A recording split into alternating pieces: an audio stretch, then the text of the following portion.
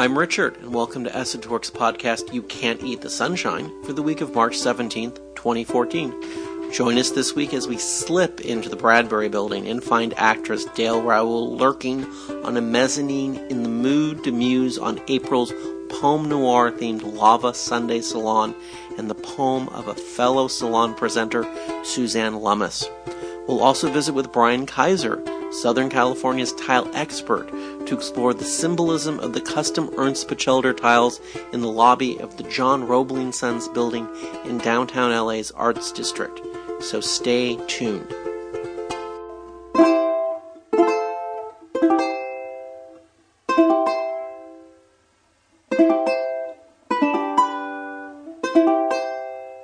Los Angeles. El Pueblo, Lotus Land, the City of Angels. The Day of the Locust, the slide area, where all the fruits and nuts ended up when they turned the country on its ear. But you and I were born here and don't mind a few oddballs in the mix. They add flavor. Growing up in Cheviot Hills, my compass pointed straight to 5th and Main. As a kid in Hollywood, I was forbidden to take the bus to the Central Library, but I did it anyway. Because you've got to start at the center to understand this confounding and fantastic city. Which makes nonsense of history and breaks all the rules. Rayner Banham said that. He taught us well. In the 1980s at UC Santa Cruz. Now on our tours and in our time travel blogs, we're continuing the conversation. Raymond Chandler's Los Angeles and Charles Bukowski's The Birth of Noir. Route 66, the lowdown on downtown. The real Black Dahlia. Positive public space. Endangered landmarks. Forgotten lore. Memory maps. Mysteries. Murder. The allocation of resources. The hidden forces that shape public policy. Skid Row. Bunker Hill. Preservation. Restoration. Redevelopment. It's a 4-letter word. Los Angeles. You can't eat the sunshine, but you can drive around and take a long, hard look. And listen to the stories. And pass them on.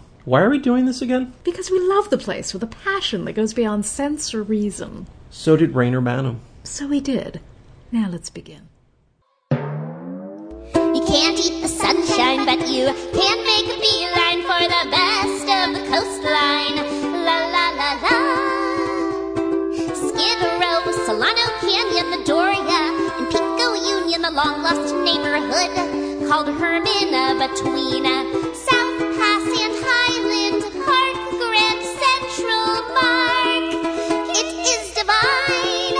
You can't eat the sunshine, but it's a gold mine of fabulous oddities like Brewshares Dairy, Angelus Abbey, Bob's Big Boy, in Downey Forest Lawn Cemetery. You can't eat the sunshine, but make a beeline for la la la. You can't eat the sunshine.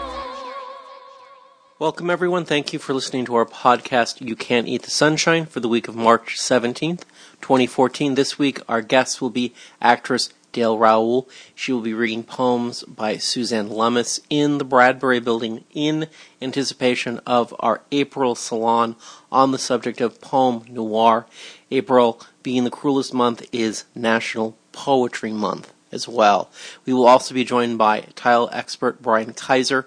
Brian is going to bring us on home, as it were, from our introduction last week to the John A. Roebling Sons building with its Ernst Batchelder custom tile. Brian is going to go into depth about the iconography of this custom tile and the methodology of Batchelder, which sets him apart in the line of ceramic design in Southern California. Kim, I think this is a time where you tell people about our tip jar. That's true. There is a digital tip jar associated with this podcast. And if you like the show and would like to contribute to our Southern California ramblings, you can virtually throw a few shekels into that tip jar. We'd be grateful for it. You'll find a PayPal link there on the podcast page. Never obligatory, always appreciated. Thanks for your support, listeners. Extraordinary prizes in ordinary places. How preserving everyday things can save people and the planet. Kim, that is the title of the lecture we went to just a few nights ago, given by Ned Kaufman. He's a preservationist out of New York City, attached to Columbia University, deeply involved in the past with the Metropolitan Art Society, which is the nonprofit which has done deep and fundamental work in preserving what is left of New York City. It was a great lecture. Do you want to say anything about it before I start talking about it? No, I'm going to let you start, and I'm sure I'll jump in. Okay, Kim. Well, this was a really good talk. Everyone should go buy his books. Ned is really very intelligent.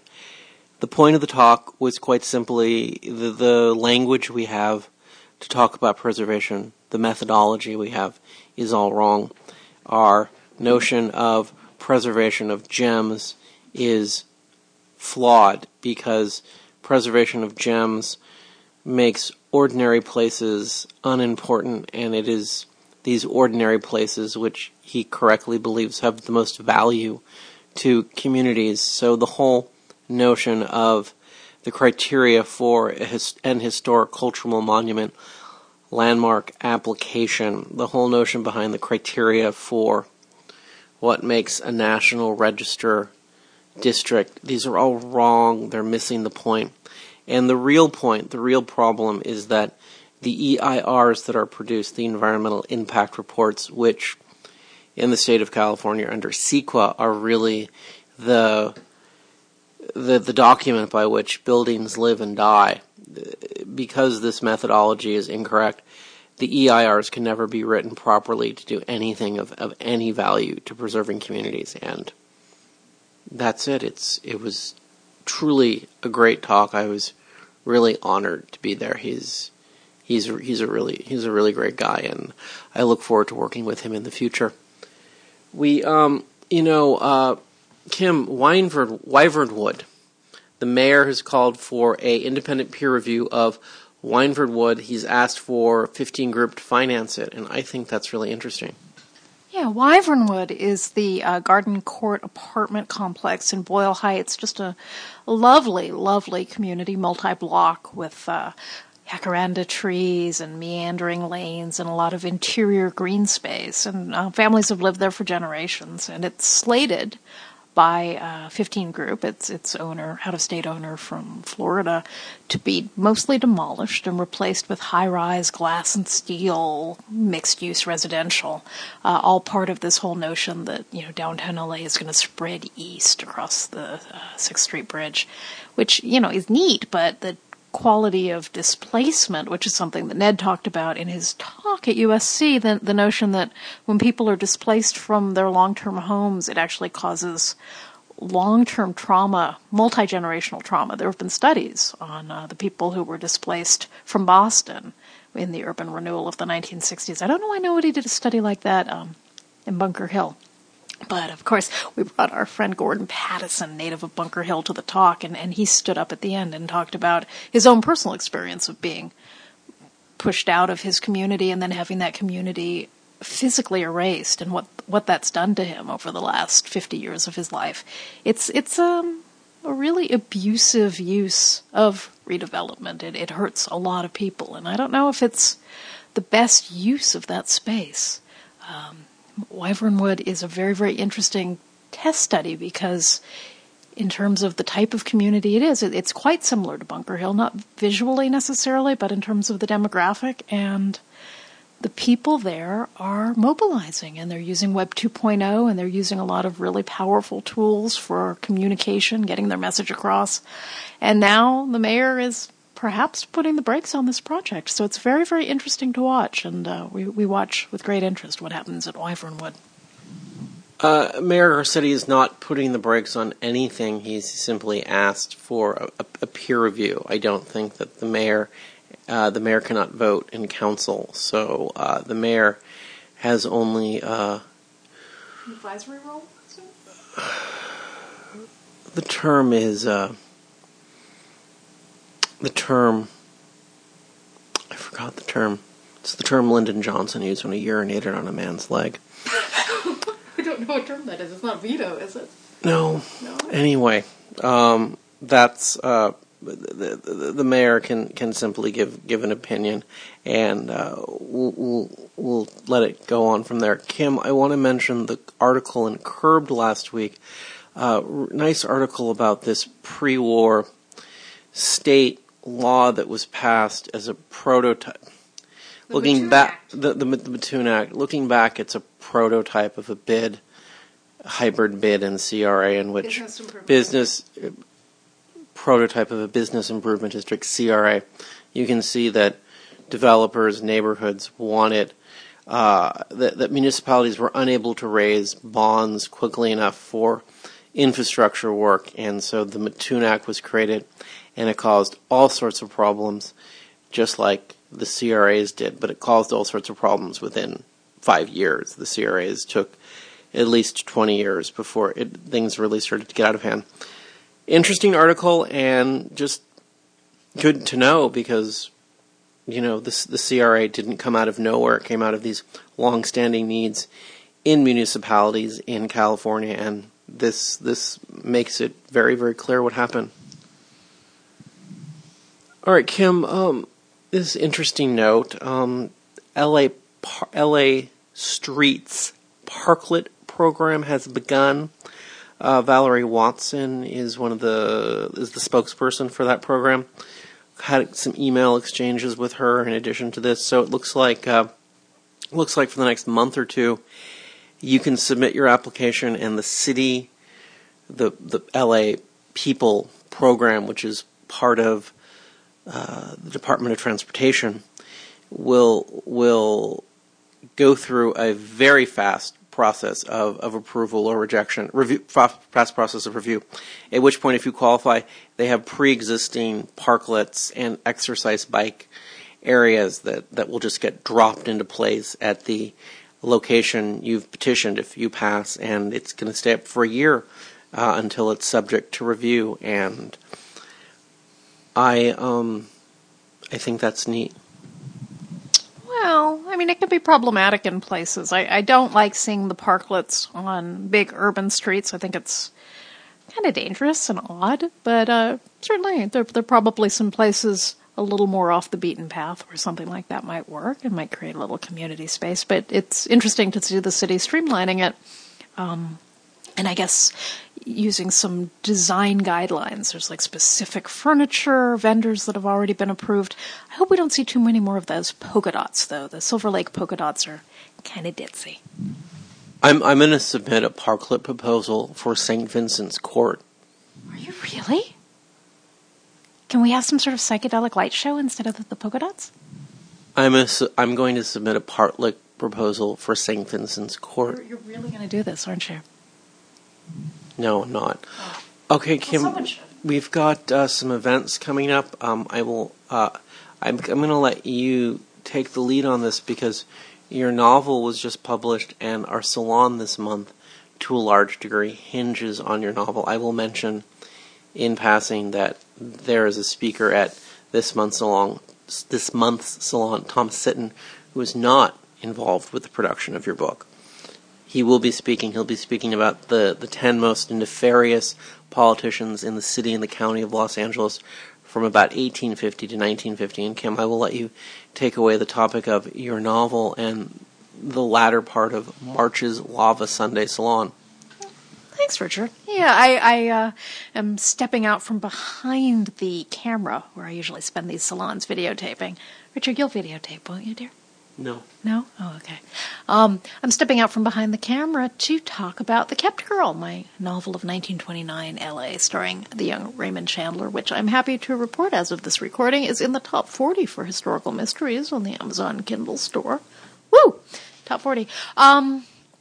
The book came out of work that we were doing on the Crime Bus, first on the Wild Wild West Side tour of cults and child murder, and then it adapted itself to your Raymond Chandler bus tour, Richard. And I just had all these wonderful narratives about this bizarre cult that victimized the nephew of Raymond Chandler's employer in the Dabney Oil Syndicate.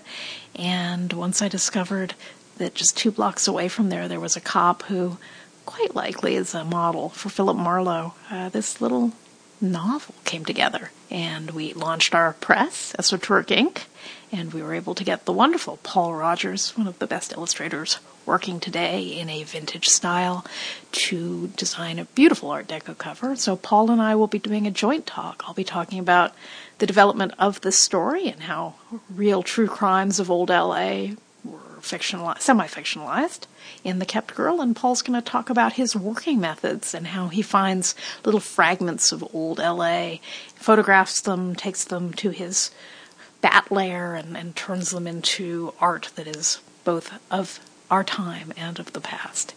And I think we might even have some interesting surprises about the production of the book. I'm putting together a little slideshow, so please come. It's free. It'll be fun. And if you've been looking to get a signed copy of The Kept Girl, I can think of worse places to get one. Thanks, Kim. Okay, I'm gonna introduce our interviews now. Okay. So, Brian's gonna be our second talk, so I'm gonna introduce him first. I almost feel like Brian Kaiser needs no introduction because he crops up a lot on this podcast, mostly because he's so terribly charming and intelligent. Brian is going to wrap up what is proven to be a two-part segment on the John A. Roebling Sons building, which is now home to Angel City Brewery. That's at 2nd and Alameda. The lobby, what is the lobby which fronts on a diagonal, the corner, the southeast corner of 2nd and Alameda. The lobby, which is now, of course, the way the building is configured for the brewery, the back part of the building, and not terribly accessible, but accessible. The lobby is filled with 1913 custom Batchelder tile about John A. Roebling and Sons work, which was manufacturing wire cable. They built the Brooklyn Bridge, amongst many other things. So last week, Brian gave an exhaustive discussion of the Roebling sons and father and their rise as giants, engineering giants in America. This week, he's going to finally get to the iconography. Having digested the history, we now can get into the iconography that Batchelder was given by the employees to create these custom tiles for the lobby. And then he will, of course, get into Batchelder as this giant in Southern California ceramic design and the methods by which he earned this place. So it'll be very interesting, and it's particularly important because at my specific request, he really spends the last part of the interview explicitly going through all the mistakes he made about grasping and understanding just exactly Batchelder and Batchelder's methods and why he's so different from everyone else, and his place and really understanding his place and significance and role in the larger scheme of ceramic design in Southern California. So this is going to be a very good interview, which is going to wrap up the podcast. We're going to start the interviews with the actress Dale Raoul. Dale is a complete and utter genius. We've interviewed her in the Bradbury Building, reciting a single poem by Suzanne Lummis, who is Charles Fletcher Lummis' granddaughter, and also a very gifted poet locally, and will be involved with Dale in putting on the Poem Noir Lava Sunday Salon in April, April being National Poetry Month and the cruelest month as well. Dale is an actress. Dale stars in a series which she just told me is wrapping up, True Blood. I guess she plays a vampire. No, she doesn't play a vampire. But she's a mom. I guess she's a mom of a vampire. You don't watch I don't TV, watch... do you? No, I don't. No. But she's great.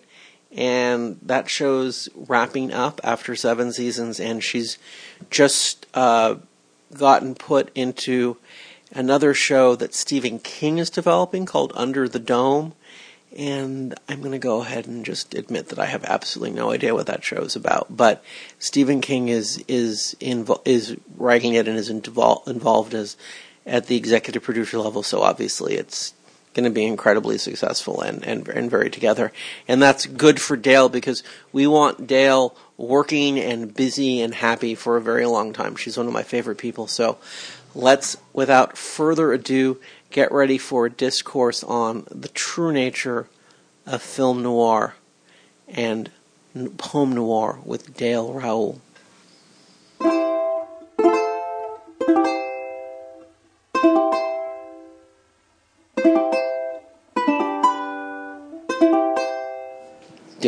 Dale, I'm here with you. We're in the Bradbury Building. It's beautiful. You're going to be reading next month for the April Lava Sunday Salon. Is part of the Poem Noir event. It's National Poetry Month, so we're gonna read some poems. I want you, before we get into all of that, to properly introduce yourself. Thank you, Richard. I'm very happy to be here. My name is Dale Raoul, and I come to the Sunday Salon from the perspective of an actress. I have read many poems before for Suzanne Lemus, who's a wonderful Los Angeles poet. And anyway, I work on 2 television shows, one called True Blood, which is a 7-year show on HBO about vampires. Yes. And then recently I've been on a show called Under the Dome, which is a CBS series that Stephen King has written from his book called Under the Dome. And we'll start shooting that in March. Fantastic. Congratulations. Good job. Thank you very much. I'm very fortunate. Sad to say True Blood is winding up its last season this year, but it's been a great ride. And, you know, the vampires can't get any older because once you're made a vampire, you have to stay that age. So there's that. I look forward to the future with you. You have a poem. I do. You have a poem. You're going to read a poem by Suzanne Lemus, and the theme, it's in the vein of Poem Noir. We're in the Bradbury, which is a very noir space. Joseph Losey's Blake, this is the 19th century Los Angeles strangely is connected with crime and vice and the underworld, which I find very interesting. And why don't you just start by reading this poem from Suzanne and give us the title before we get started. It is called, fittingly, Femme Fatale. And this is definitely a poem in the noir genre because it takes place, in the dark. And there's crime, there's love, there's, badness. So here we go. It's a crime story she's in. Betrayal and larceny. Few clues. Someone stole what she lived for. Made off like a thief in the night or high noon. What shall she do? This. Slide a heel on each foot and set out, snapping at each step. The man she loves smiles from the drugstore's rack of magazines. Just in. Looks like he's wrapped his movie, dropped his wife on a Frisian island, and is flying his girlfriend to Saint-Tropez. The men who love her finger coins in the stale linings of their front pockets and whimper, "What's your name?" The job she wanted went to the man who tells the truth from one side of his mouth, lies from the other, a bilingual. The job she got lets her answer the questioning phone all day. Her disappointment has appetite, gravity.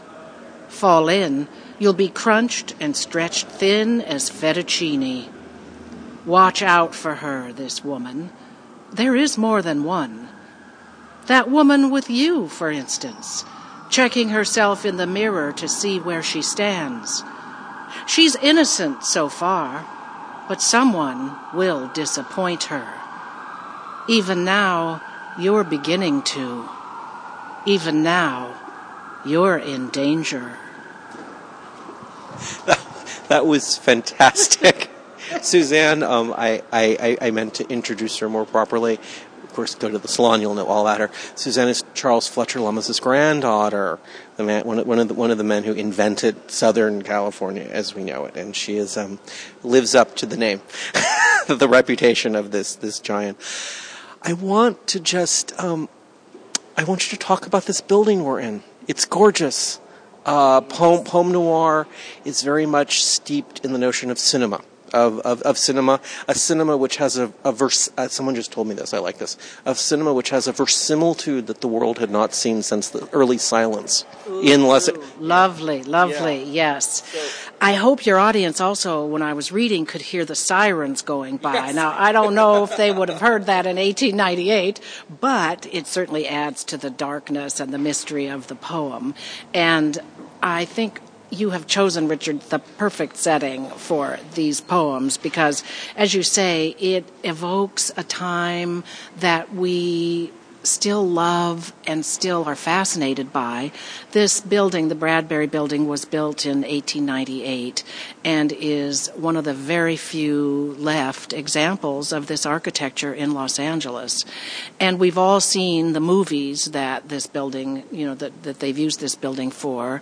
And just everywhere you look is a thing of beauty, a detail that you might have missed on first glance. I mean, all the steps are marble, the beautiful railings, the balconies, the elevator. Your wife was just telling me a fascinating story about the elevator, about when there was a fire at the top of the building and this lovely elevator operator woman, Minnie Epp. We should not forget her name because she is a heroine of Los Angeles.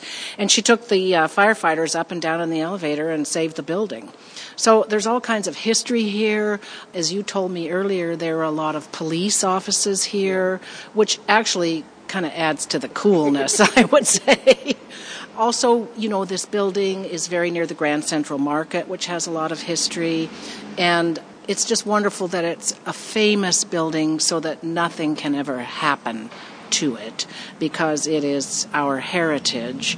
And it just being in these halls evokes all kinds of, it just makes you think of all the movies you've seen as a kid. And now to have these poems read here is cool.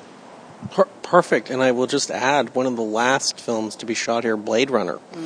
I think they got such an inexpensive permit to film here because the building had already been condemned by the city fire marshal, and it was just, the building was literally about to be torn down when another person who saved the building, Ira Yellen, stepped in after the filming of Blade Runner and said, no, I'm going to buy this.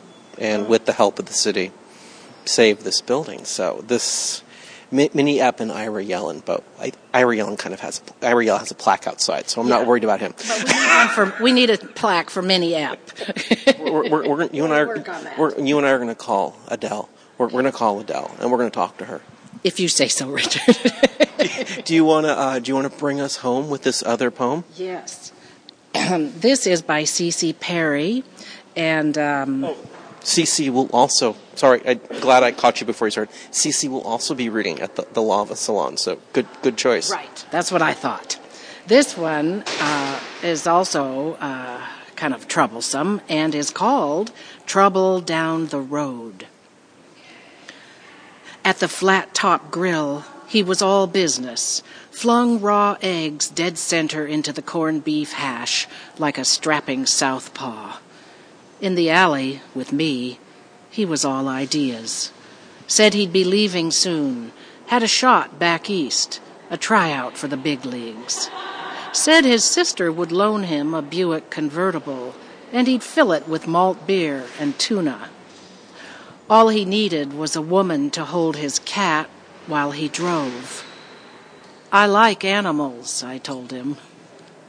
Then I dropped my cigarette into the dusty clay, ground it out, slow, felt the road under my foot. Thank you. That was absolutely fantastic. I don't think there's anything else to say except to thank you for joining us today. My pleasure, Richard, and we look forward to the salon in April. My name is John Bunton. I'm here in Beverly Hills, and you are listening to You Can't Eat the Sunshine.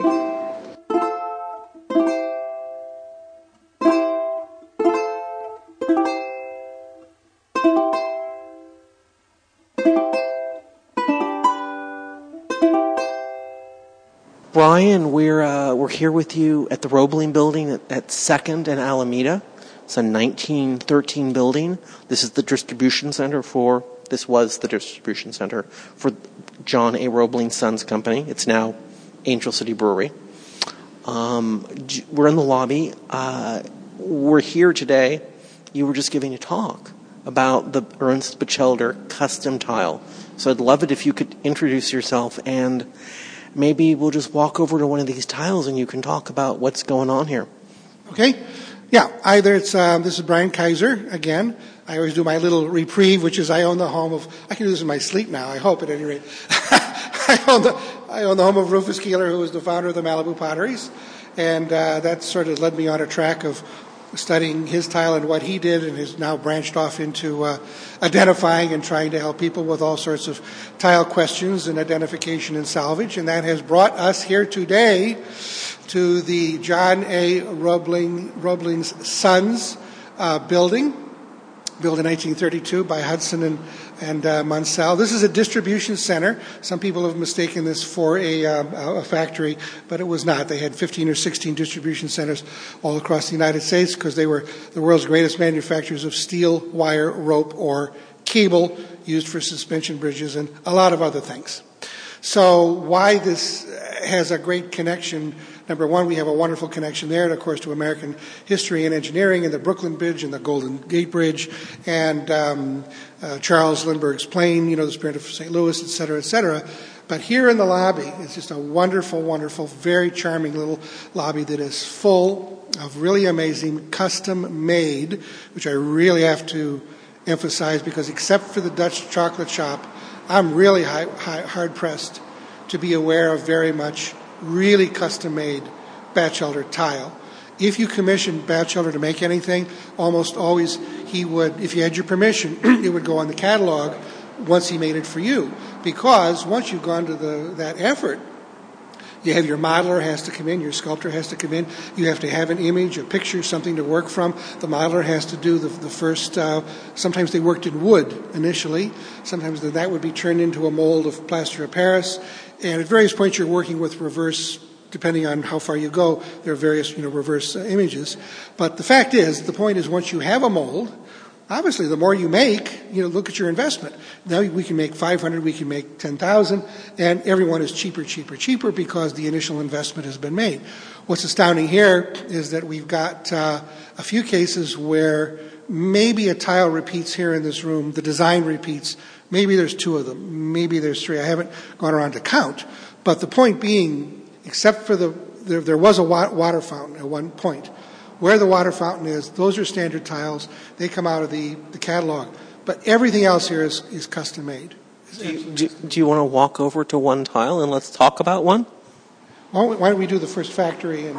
Because I love this, because I couldn't quite figure this out until I got in touch with the Roebling Museum. Okay, hold a second. So let's get this straight. So we're in the lobby and we're looking at an Ernst Batchelder tile. Ernst Batchelder, he didn't use glaze, right? Why don't we start with that? Why don't we just start with what we're looking at just as a ceramic surface?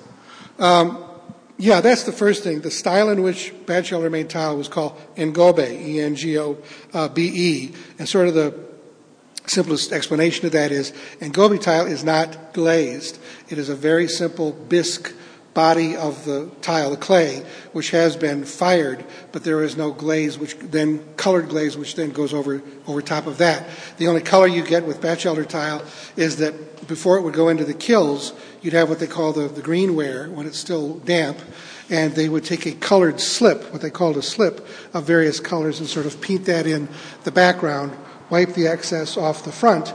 He wanted a definition or a delineation of color, but he wanted it in the recesses as opposed on the top. And that's kind of the reverse of other styles, as it were, but that's what the Engobe is. So it was very appropriate. This is 1913. So the Engobe tile was much more appropriate to the style of mission style and arts and crafts. They really weren't building very much Spanish, quote-unquote, Spanish colonial in architecture. We didn't get the influence of that and the Spanish tiles and Moorish tiles, et cetera, until after World War I, really, when that exploded, at any rate. So he's really displaying, he's creating a design which is appropriate to the time, to the architecture and the style and the time in which he started, which was 1910. And this is only a few years, which is amazing. 1910 started in his backyard making tile, and this is 3 years after that. So within 3 years, he's getting a commission from the Roebling Company to create a series of these very unique, one-of-a-kind tiles. So that's the style in which they were made, and it's called Engobe. So we're looking at this tile. This looks like a house, but obviously on closer inspection and research, it's not. And why don't we start with that? Yeah, this is a nice, let me look really quickly. This is an 8x8, which is a nice little 6x6 is kind of as big as you normally get. So to begin with, it's a very nice sized tile. It's an 8x8. It's a little oversized.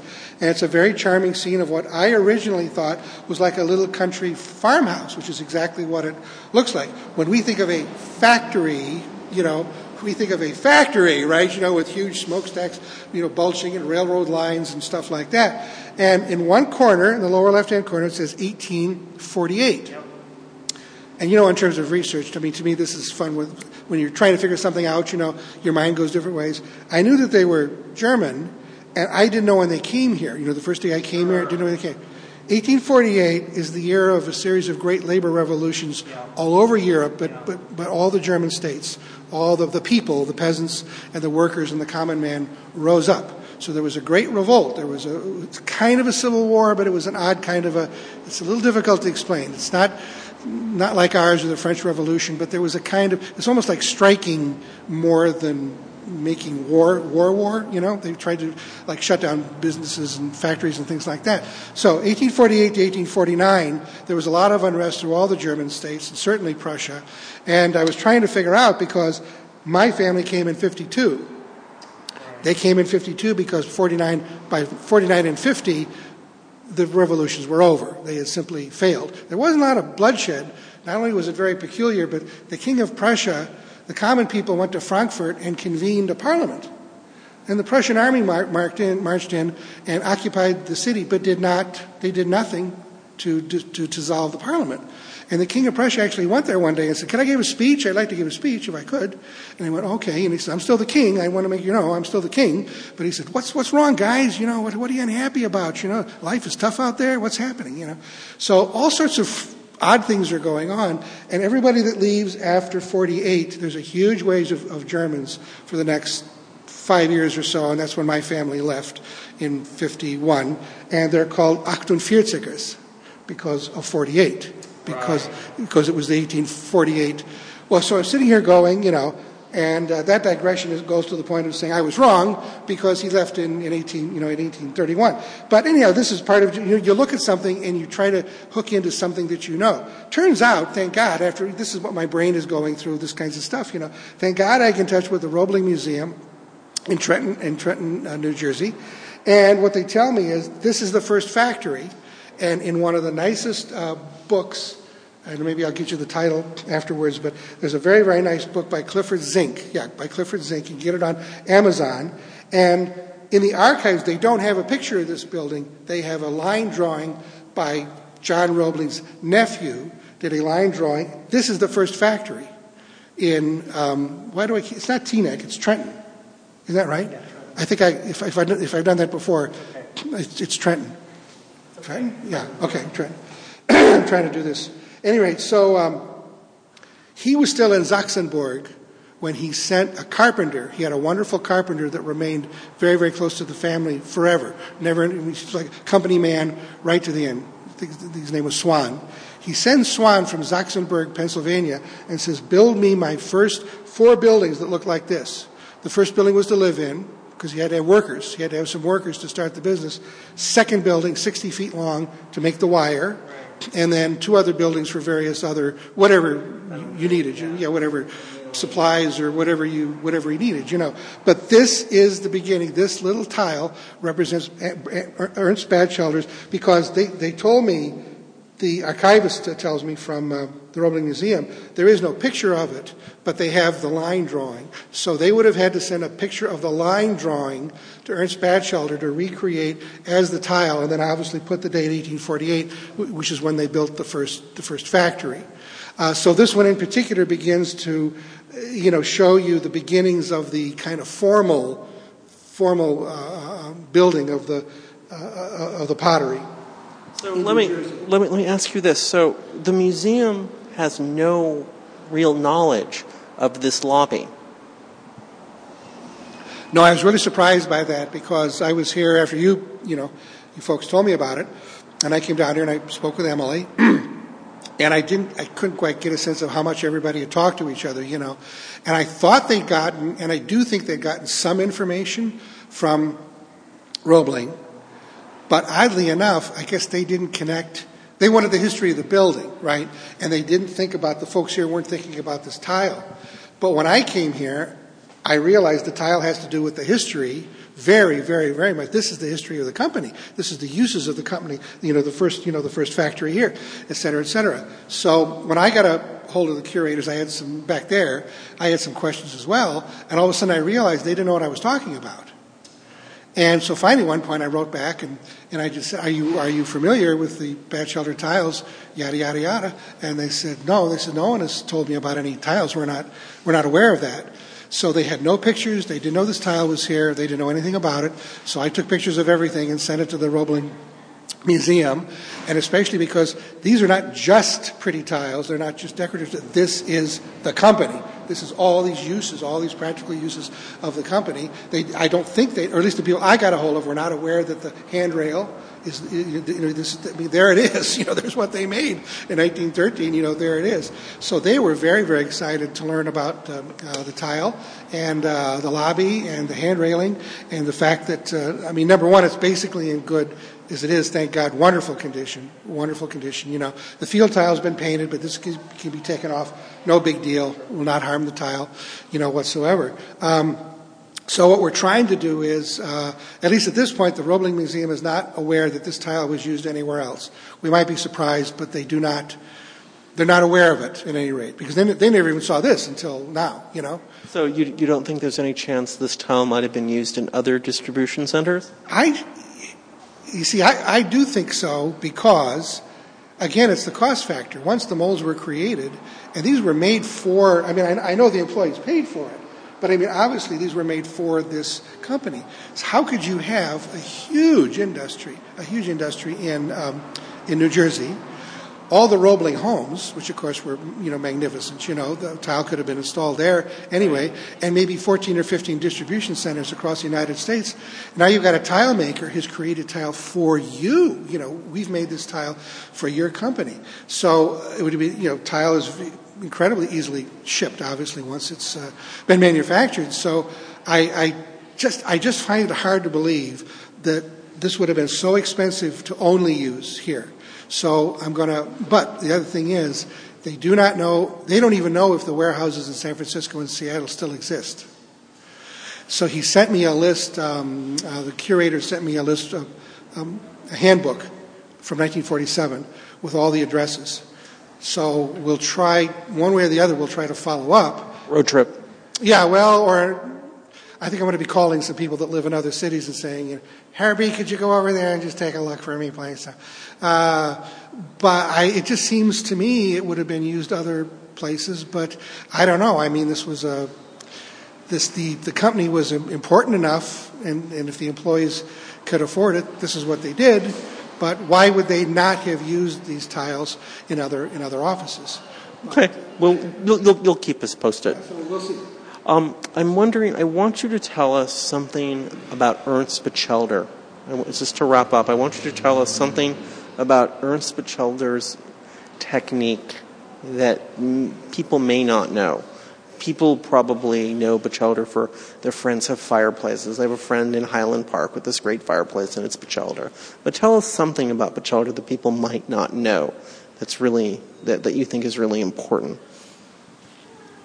Well, actually, the most important thing, and I know I go over this over and over and over again, but to some degree, I guess I cannot do it enough, because I used to be very confused about this, and that's the very simple phrase that Batchelder's tile or Ngobe tile is not glazed. People just get it into their mind for various reasons, because normally a tile is glazed. The tile we see from Malibu and Calco, yes, that's correct, it is glazed, and people don't quite understand I try to describe as well as I can, but it's kind of funny how I have trouble getting through, and I didn't understand for a long time what the real distinction was. So that's kind of number one. It's really number one. It is simply not glazed tile. It is the bisque tile. It's just an open open organic clay, fired clay with no, the glaze is glass. You might as well say glass when you say glaze. So the glass is like liquid glass that you're pouring on top of something and then putting it in the kilns and firing it. And now you've got this. The glaze is totally separate from the body of the tile. These are two totally, separate things. So if you get everything fired at the right temperature and the right rate and everything else, the glaze then, the glass, fuses. It must fuse. If it's a good tile, it'll fuse with the body, the bisque body of the tile. With an Gobe tile, there is no glaze. It is one, that tile, what you see is what you get, from top to bottom. It is simply a bisque tile. The other place you get a lot of confusion, and the Dutch chocolate chop is the best example, which of course is, since a Gobe tile is not glazed, you in some uses you have to seal it.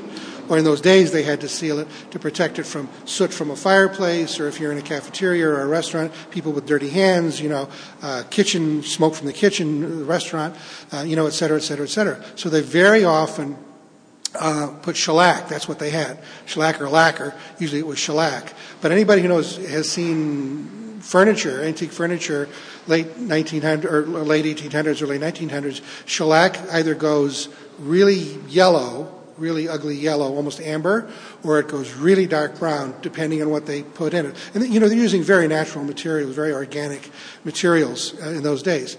So a lot of people are confused because they'll see the Dutch chocolate shop, they'll see a fireplace that they think it looks glazed. It does look glazed, but it's not glass. It's not a glaze. It's shellac. It's a shellac finish which has been painted over top of it.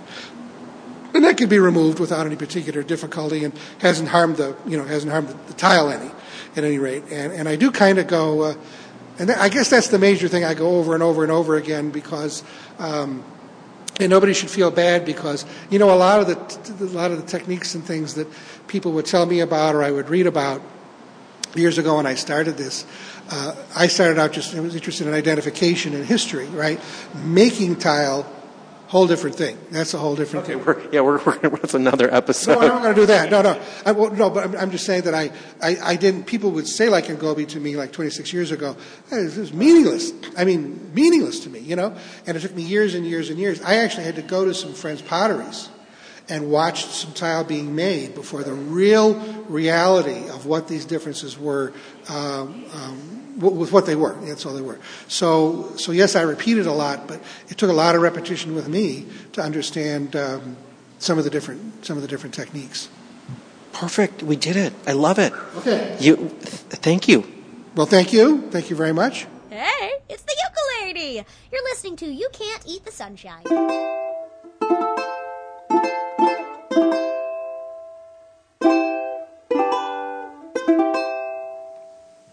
And we're done. I'd like to thank everyone for listening to our podcast for the week of March 17th, 2014.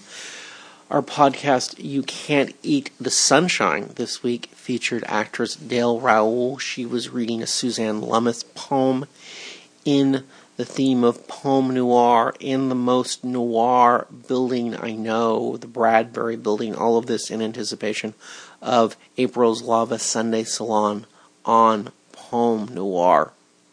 April being the cruelest month. We also had an interview wrapping up our two-part focus on the John A. Roebling Sons building at 2nd and Alameda with its custom tile work by tile giant Ernst Batchelder. Brian went through an exhaustive discourse on the iconography Batchelder was given by the employees for the tile program, and also a really fantastic breakdown of Batchelder's methods and working styles, which really put him in a very special place in the lineage of Southern California ceramic tile design, of which he should know plenty of because he lives in Rufus Keeler's house in Southgate. So that was the show. I hope everyone liked it. Kim, if people want to give us feedback, and by that I mean want to let us know that they liked it, really, how do they do that? Well, of course, you can send us an email. You can at thesunshine@gmail.com or through the contact link at www.esotouric.com. You can join us on an esoteric bus adventure or come to one of the lava events, free or some of them are paid. If Richard Shave or myself, Kim Cooper, are the host, you'll find us there. We're not at every lava event. There's other lava visionaries who post happenings on the calendar, but if it's a Sunday Salon or a crime lab, we'll be there. And you can also, of course, if you're so inclined, review the show on iTunes. But I sort of hesitate to remind you of that because... No, everyone should review the show on iTunes because someone left a review that said they like to fantasize about us having sex while we record the podcast. And that's like the greatest thing I've ever heard in my life. So keep up the good work, okay? Give us lots of stars and keep on thinking that. Thoughts have wings. Okay, so we're done with the section on feedback, and we're now going to just take us home and talk about upcoming bus tours. Kim, I'm going to do the first three. Mm-hmm. You're going to do the last three. I'm going to take a deep breath. Breathe. Okay, this coming weekend, Saturday, it is Weird West Adams. This is a tour about racial covenants, murder, kidnapping, poisonings, all the bootleggers, all the things you can possibly imagine about Los Angeles from about 1890 till about 1940. The tour extends beyond those barriers, but that's really the sweet spot of the crimes as always. This is a great tour. West Adams consists of about 12 different neighborhoods developed at different times between the late 1890s and the mid-1920s. We're going to go through a number of them. We're certainly going to do our best, if we don't go through the neighborhood, at least to point it out as we speed along Washington Boulevard and point east as we pass it. It's a great tour. Get on the bus. The next week we have, that's right, it's my Charles Bukowski tour. It's the 29th of March. It is 20 days after the 20th anniversary of his death. It is a great tour. It is a tour about the true nature of poetry in the modern age, and by that I mean it answers a series of challenges which have been in existence for the last 500 years. And by answers, I mean Charles Bukowski answers these challenges. It's a tour about his life, his anonymous life downtown, his spectacularly popular, famous celebrity life in East Hollywood, and everything in between. And I truly, genuinely hope you get on the bus. It'll be a lot of fun. April, the cruelest month of April, starts off with the cruelest tour, and that is my wife's The Real Black Dahlia. This is a tour about Elizabeth Short, better known to the world as the Black Dahlia, disappeared January 9, 1947. Bisected corpse discovered January 15, 1947 in Leimert Park. Exsanguinated, mutilated, great deal of mutilation post-mortem. This is a tour not about who did it, because we don't know, and I'm not sure we ever will, but who she was, and what was this world she lived in that was bursting at the seams, this post-war Los Angeles.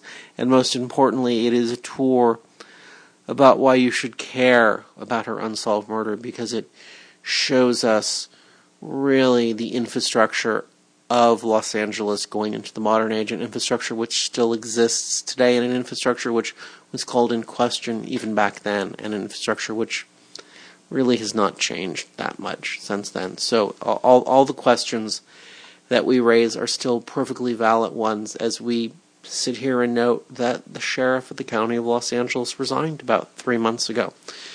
Kim, I'm going to let you bring us home with the last three. Happy to.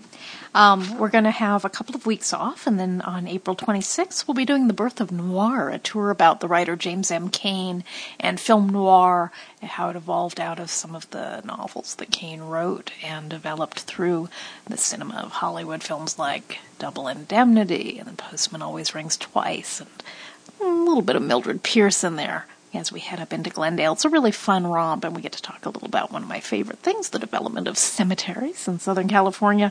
Speaking of which, the following day at that Lava Sunday Salon, in addition to the Poem Noir presentations, our dear friend Nathan Marsack, and fellow historian of Old Bunker Hill, is going to be coming to the salon and presenting on his topic of long-term research, cemetery architecture, specifically mausoleum architecture in Southern California. And I know he's got some very special surprises in that slideshow. So if you like the macabre and beautiful architecture, you'll want to come to that.